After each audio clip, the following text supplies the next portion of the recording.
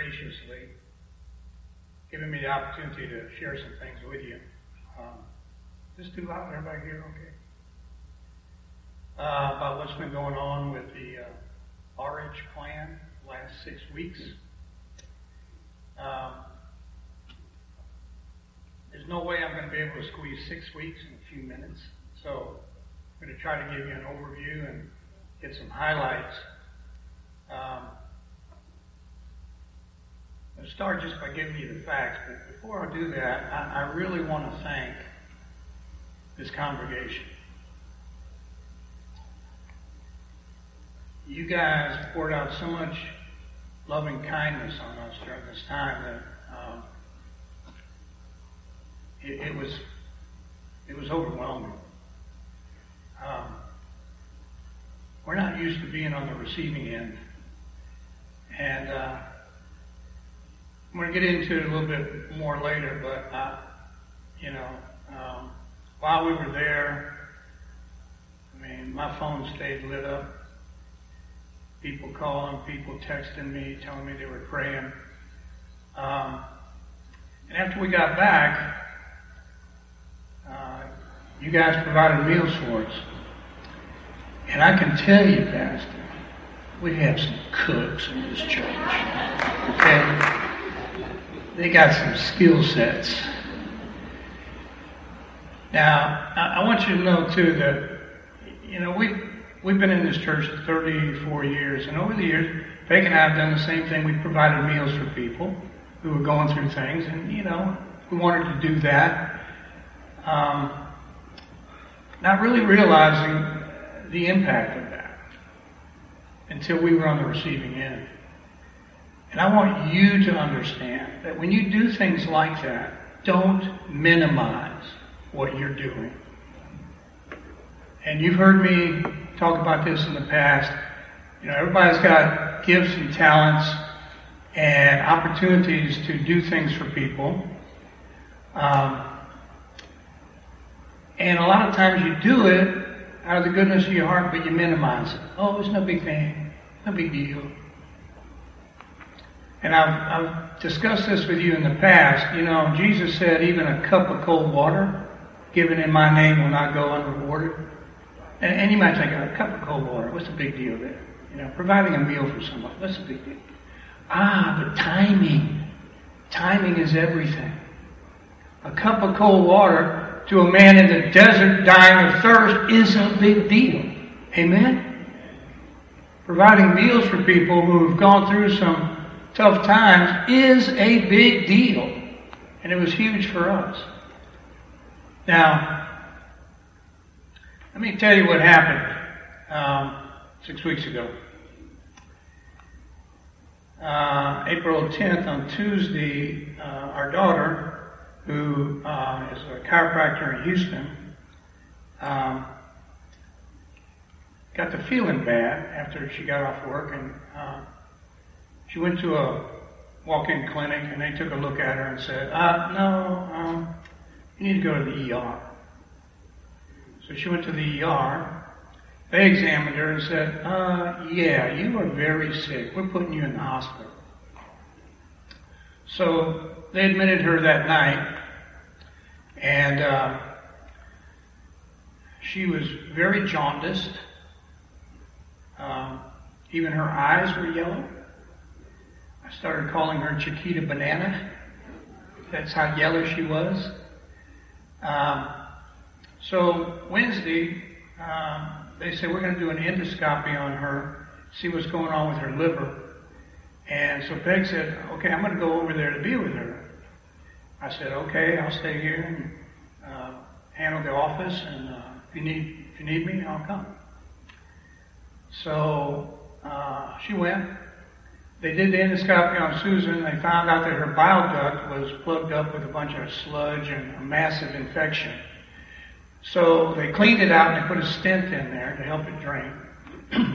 And so they said, okay, we think that's going to take care of it. While they were in there, they looked at her gallbladder and they said, this doesn't look too good either.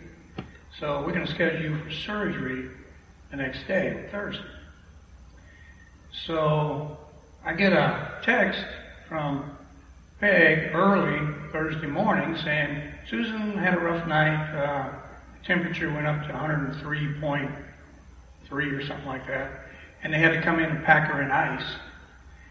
And they got the temperature down some, but then it shot back up again. And she said, so they're coming in and pack her in ice again, but they're still going to do the surgery today. So I said, okay, keep me posted. If I need to come, I will. Well, about an hour later, I get this frantic call from our daughter, Susan. Dad, you need to get over here right now. She's crying hysterically. I said, whoa, calm down. I can't understand you. What's going on? She said, Mom just collapsed in my room. They wheeled me out, and they're in there doing CPR on her right now. So I said, this is not good.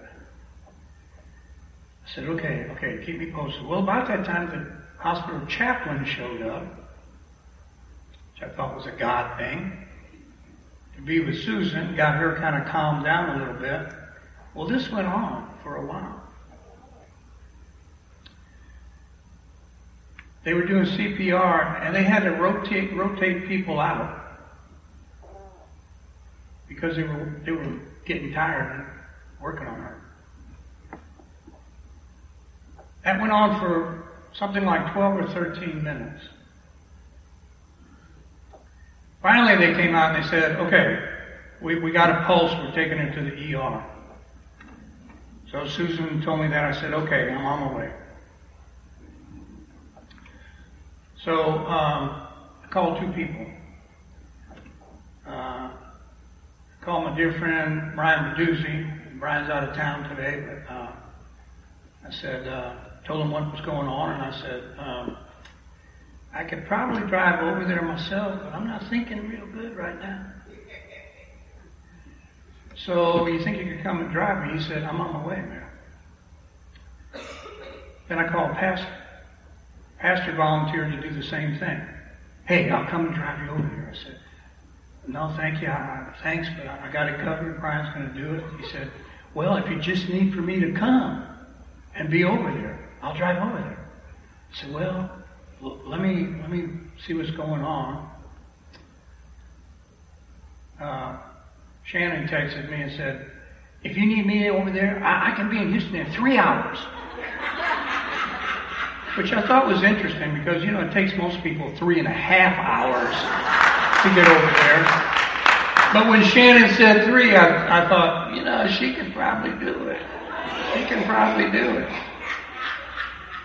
So I said, no, let me see what's going on when I get over there. So we went.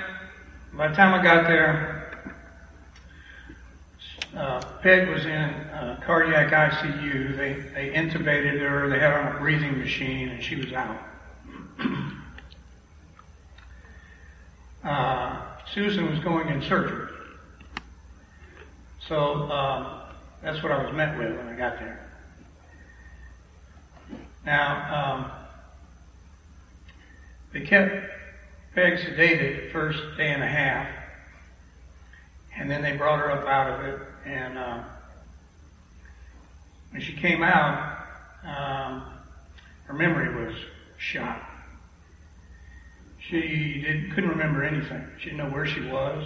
She thought she was in Lafayette. She didn't know she was in Houston. She couldn't remember driving over there. She couldn't remember that Susan was in the hospital. And, the neuropsychologist in me kicked in, and I started assessing her memory, and she had what we call retrograde amnesia for the previous 2 days prior to the incident. She couldn't remember anything that happened. Now, I can tell you from my perspective, that's not a good sign when it comes to brain function.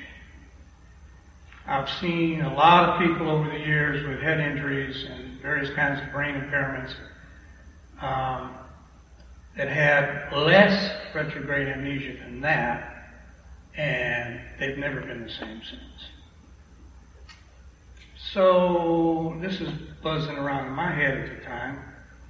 In the meantime, they did surgery on Susan. They went in and removed the gallbladder.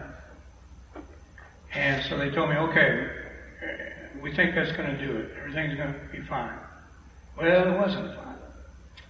She didn't get better. Her liver enzymes were sky high. Her bilirubin kept going up instead of down. Bilirubin is kind of what's responsible for getting you jaundice. And so they said, well, we're going to do another endoscopy on her.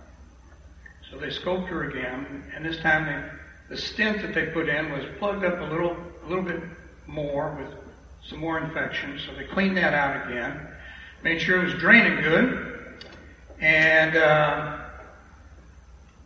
said, okay, now she's going to be fine. Excuse me. Well, she wasn't fine. Her liver was really not functioning, so they diagnosed her with hepatitis. When he told me that, I said, whoa. I said, hepatitis? I said, what kind of hepatitis? There's more than one type. I said, because this girl's never done drugs in her life. He said, no, it's not hepatitis C, it's not hepatitis B, it's this other hepatitis. And he explained it to me. I said, oh, well, so basically it means her liver is just sick, not working well. He said, that's what it means. I said, okay. So, she's not getting better. So I had this little talk with one of her doctors, and they called in every specialist you can think of. Infectious disease specialist, liver specialist, and they couldn't figure it out. Well, I talked with one of them. I said, look, you've had ample time to get this figured out. And I admit, by that time I was a tad bit grumpy, folks. I was averaging about 3 hours of sleep a night, sleeping in Susan's room on this thing that they call a couch. It's about as hard as that bench right there, that altar, okay? In my clothes, and in a hospital, you can't get sleep. You're in there every 30 minutes. So I was averaging about 3 hours. So I was a bit testy. And so I told him, I said, it's time you guys get this figured out. And nicest guy put his hand on my shoulder. He said, I promise you, we're going to figure this out. He said, we're trying to rule everything out that we can. He said, but I promise you. And I looked right at him and I said, oh, you don't know what you're saying right now. Somebody makes me a promise. I said, I'm going to hold you to that. And I said, and if you don't keep your promise, I'm coming looking for you. Let me tell you how I am. Guys, I think most of you can relate to this. Over the years, and I preached a sermon here on surviving persecution back in September of last year. Some of you may recall that message. And I told you then, over the years, man, the enemy has attacked me. I've gotten off every area of my life. And to me, if people, if it's just me, I just let it roll off. I pray about it. I forgive people. I move on. But don't mess with my family. Don't mess with my family. Okay? Because a side of RH is going to come out that most people don't want to see. Okay? Now, in the meantime, Peg is in ICU, in a lot of pain, by the way, because, they did CPR on her for a long time, and all that compression caused a lot of soft tissue damage, and she was in a lot of pain. Could hardly move, and this hospital that they were at, a huge hospital, Memorial Hermann Hospital in Houston. And, of course, Peg was in the North Tower, and Susan was in the South Tower. complete opposite ends of the hospital. I timed it. To get from one room to the other, walking very briskly, it was a brisk 8-minute walk. And when I say brisk walk, it was like a slow jog. Okay? And I did that every hour on the hour. Go spend an hour with Peg, come back, spend an hour with Susan. And I wanted to talk with the docs, make sure what was going on. So, all this was going on. Peg was getting better. Cognitively, she started clearing up. And each day was a little better. Her memory started clearing up. Now, she still doesn't remember what happened to her. She had a ventricular fibrillation, which means an arrhythmia of the heart. The heart stopped beating and she collapsed. On top of that, she banged her head real good on the floor, got a concussion from that. And she still got a little bit of a shiner, but looking a lot better. When it first happened, thank you. That was good. When it first happened, I told her it looked like she'd been in the ring with Rocky Balboa. And she looked at me, she said, "Did I win?" I said, "Yeah, baby, you won, you're still here." Now, I still couldn't figure out what was going on with Susan. Finally, they put her on what they call a bile thinner. And as soon as they put her on that, she started getting better. Her numbers started coming down. And they kept her a little longer. She was there almost 2 weeks. And there were a lot of other things going on. She was in the midst of changing jobs at the time, which complicated things. We had to talk to her new employer, her old employer, insurance people. So there was a lot going on. Now, when I thought about all this, I didn't want to just get up here and give you a testimony of what was happening to us. I want to give you something that you can hang on to.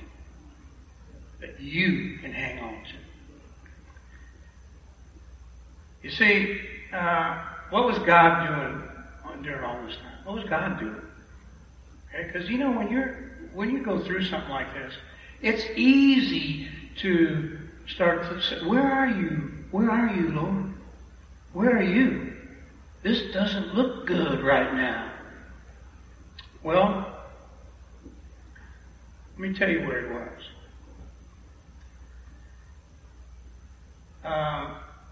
Jesus said when the Holy Spirit comes, He will put you in remembrance of all that I have said. Now, I've thought about that many times. What does that mean? Well, it's Scripture. Holy Spirit will quicken in us Scripture at the right time for the right reason that will help us. This is why you've heard me teach on this, pastors taught on this many times. It's important to read your Bible. It's important to memorize some scriptures. Why? Well, He can't put you in remembrance of it if you've never learned it to begin with. You with me? Now, there were 2 scriptures that He quickened in me that I hung on to the whole week. One was, I don't know if we're going to have these on the screen, but Philippians 4:13. I can do all things through Christ Jesus, which strengthens me. And the other one was 2 Corinthians 12:9. God's power is perfected in my weakness. Now, I have to tell you, I was feeling pretty weak at the time. But amazingly, I'd sit up every morning on that from that board I was sleeping on. Tired, worn out. And these scriptures would come to me. And I'd say, okay, Lord. All right. Perfect your strength in me because I'm weak right now. And folks, when I tell you I would get this supernatural burst of energy, I'm telling you, I'm not exaggerating. Because I'd get up and I'd go hard all day long, back and forth, talking to doctors, doing all kinds of things, all day long. Now, at the end of the day, I was pretty tired. Now, during this time, there were so many God moments.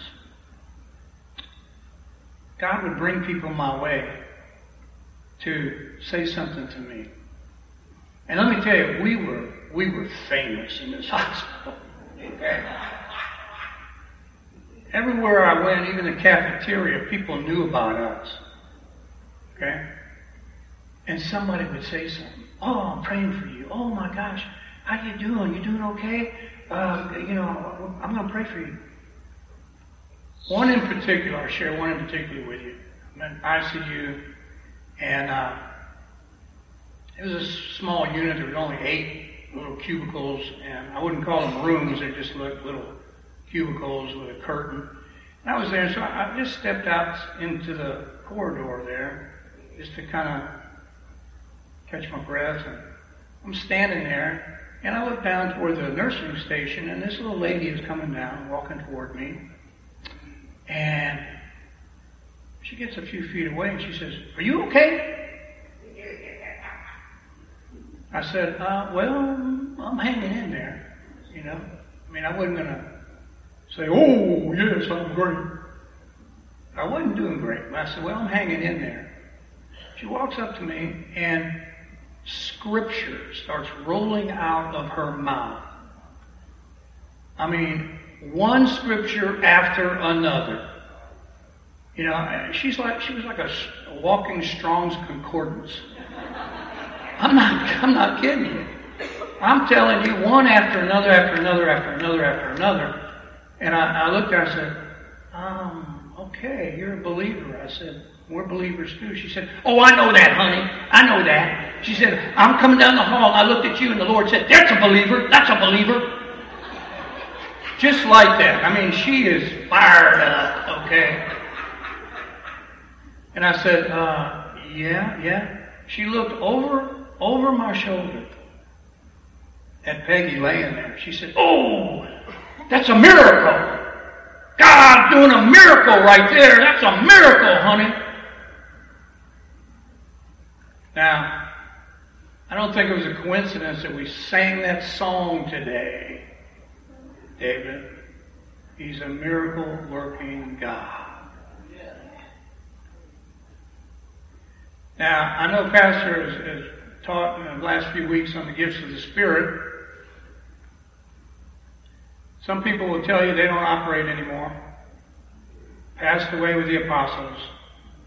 And I can't tell you how many Christians over the years have talked to me and said, I don't ever see miracles. I never see miracles. All that stuff that Jesus did, I don't think he does that anymore.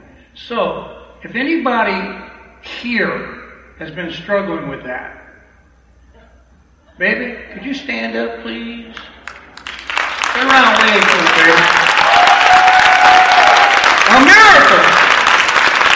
He's a miracle-working God. Yeah, I'm pumped. Yeah, I'm excited. And I don't apologize for it. When God does a miracle in your life, you better be excited about it, folks.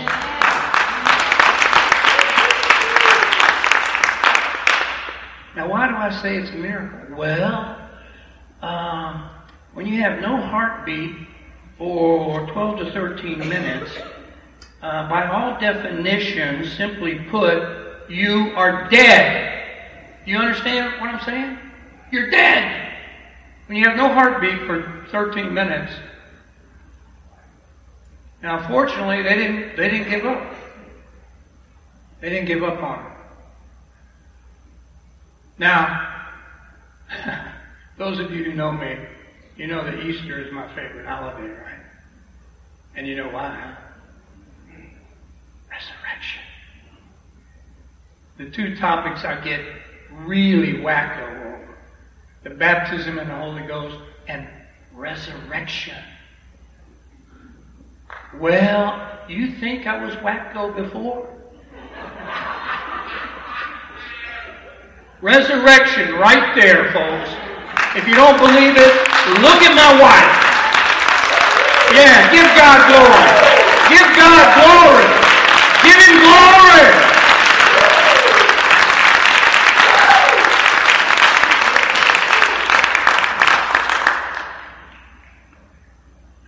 I told God, I said, I just thought I loved you before. Oh, we've gone to a whole nother level. Whole nother level. Now, Pastor, bear with me. I may run a little over today.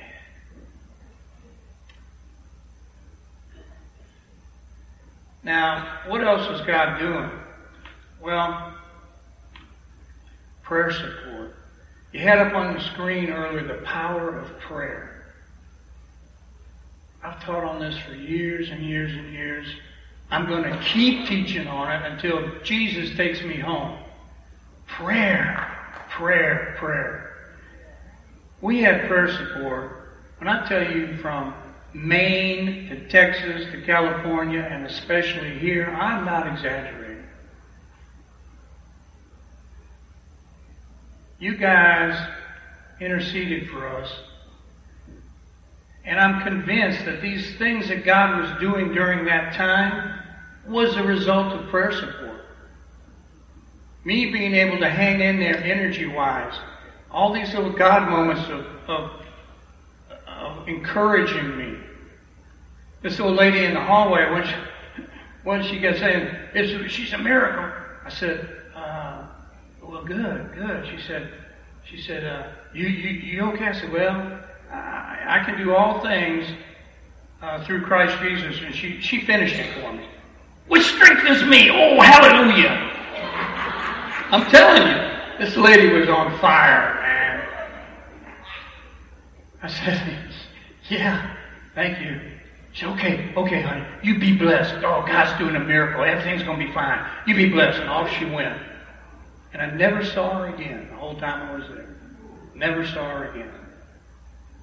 And she was on staff there. But I tell you what, when she left, I'm pumped. Okay? I mean, we had church in the hallway. Okay?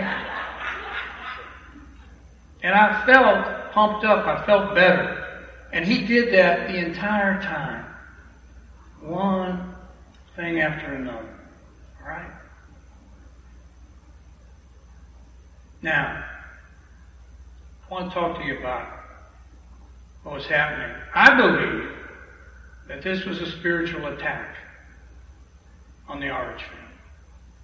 Now, you might say, yeah, but Doc, people get sick, everything's not the devil. And I agree with that. I don't think he's under every rock. People get sick for all kinds of reasons, folks. All right? Why do I say this was an attack? Well, for several reasons. One, a few months ago, you may recall, and Mabel reminded me of it, up here, I told you that what the Lord had shown me was that the enemy was coming against the women in the body of Christ. The women. Y'all remember that? Now, never thinking it would be my women. I believe he's coming against the women, and I'm not trying to scare all you women in here, because he's already worked the men over.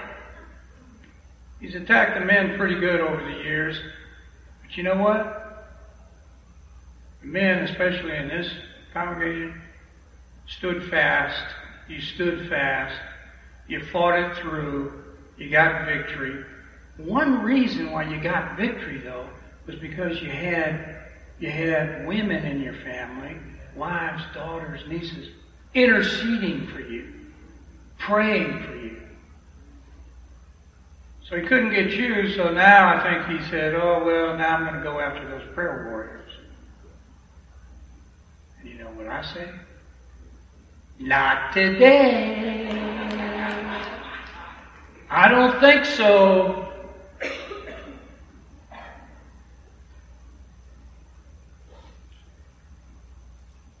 Now, you've heard me say many times, we have an enemy out there, and we're in a war. I mean, we're in a war, folks. What are the odds that not one, but the two women in my immediate family get gravely ill at the same time, in the same place?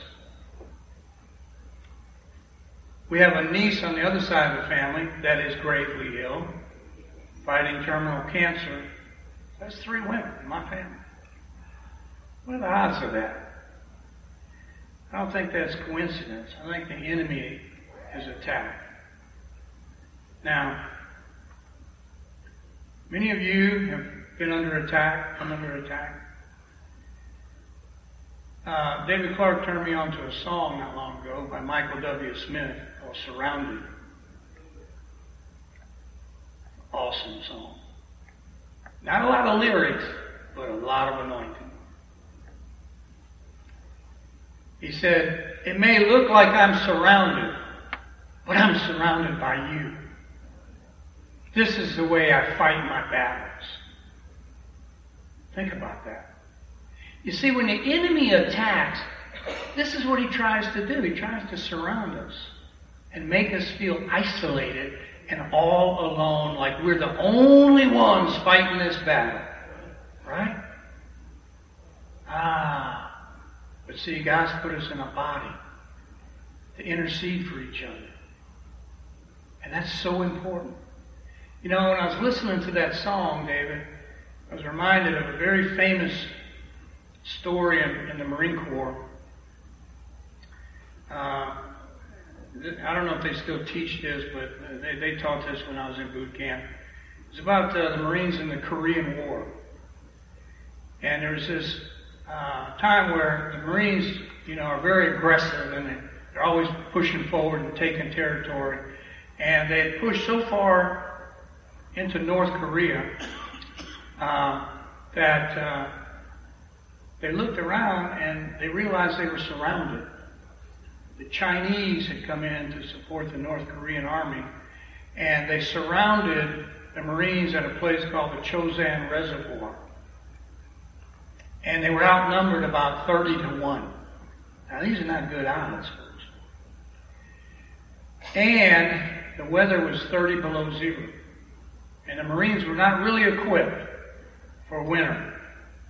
So the officers decided, you know, if we stay here, we're going to get annihilated. They're going to wipe us out. So we need to get back to our lines in the south. The problem was they were surrounded. Okay? But they turned around and they went. And they had to literally fight their way out.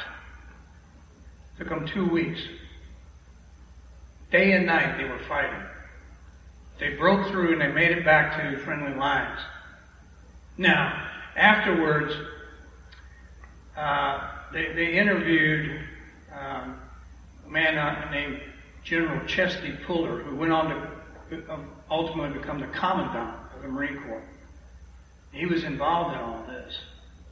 And they interviewed him and they said, well, General, you know, Marines, this is the first time in Marine history that Marines have ever retreated from the enemy. How do you feel about that? Chesty looked at him. This is a famous saying in the Marine Corps.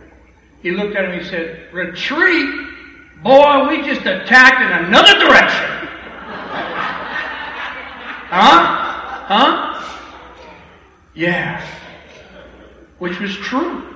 We just attacked in another direction. Now,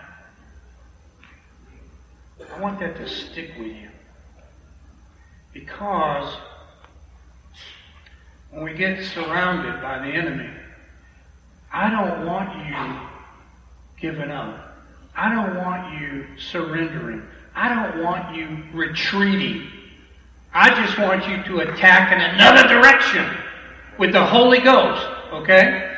Ask the Holy Ghost to gear you up and to give you the weapons necessary, and what else? Call in the troops. Call your prayer partners, call the church, call prayer warriors, and say, I'm under attack here, and it's really bad. Okay? Listen, I've told this story before. Years ago, we were under serious attack. And it looked bad. And it had gone on and on and on for quite a while. And I was praying one day. And I've been battling. I've been doing spiritual warfare and all that. But it looked bad. And so I told the Lord, I said, Lord, you know, in the military, when your lines are overrun and they're in your trenches, you call in an airstrike on your own position. Because if you're going to go down, might as well take some of them out with you. I said, well, that's where I'm at right now. So I'm calling in a spiritual airstrike on my own position right now. Okay?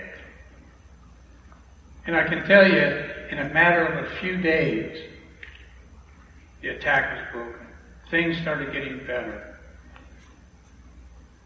You see, I don't care how old you are. I don't care how long you've been serving the Lord. Especially if you love God with all your heart and you bear fruit for Him. Do you think Satan's just going to sit back and say, oh, okay, let him do that? No, he's not. And I'm not trying to, get anybody nervous or anxious in here. Because I want you to know that when you come under attack, we've got a commander-in-chief that is more powerful than any enemy. And when he calls in the troops, Satan is in trouble. Now, I'm passionate about this. Mm-hmm. And I get fired up and worked up. Yeah. You're just going to have to bear with me because I'm going to always be this way. And especially now. Now, I don't know, Peg and I are going to attack in another direction. And we don't know quite yet what that means. But we're in prayer about it. Because this is just galvanized our commitment to the Lord even more. I didn't think it could be more, but it is. Now, I don't know if I should have said this or not. Well, back when I was rebuking the devil, but I told him, I said, oh, dude,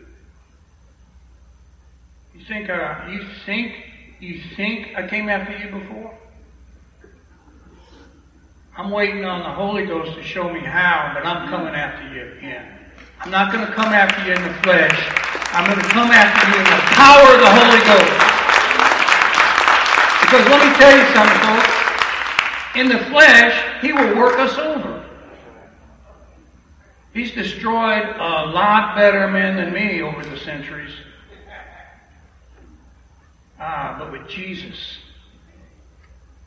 I want you to get fired up about this. I'm fired up.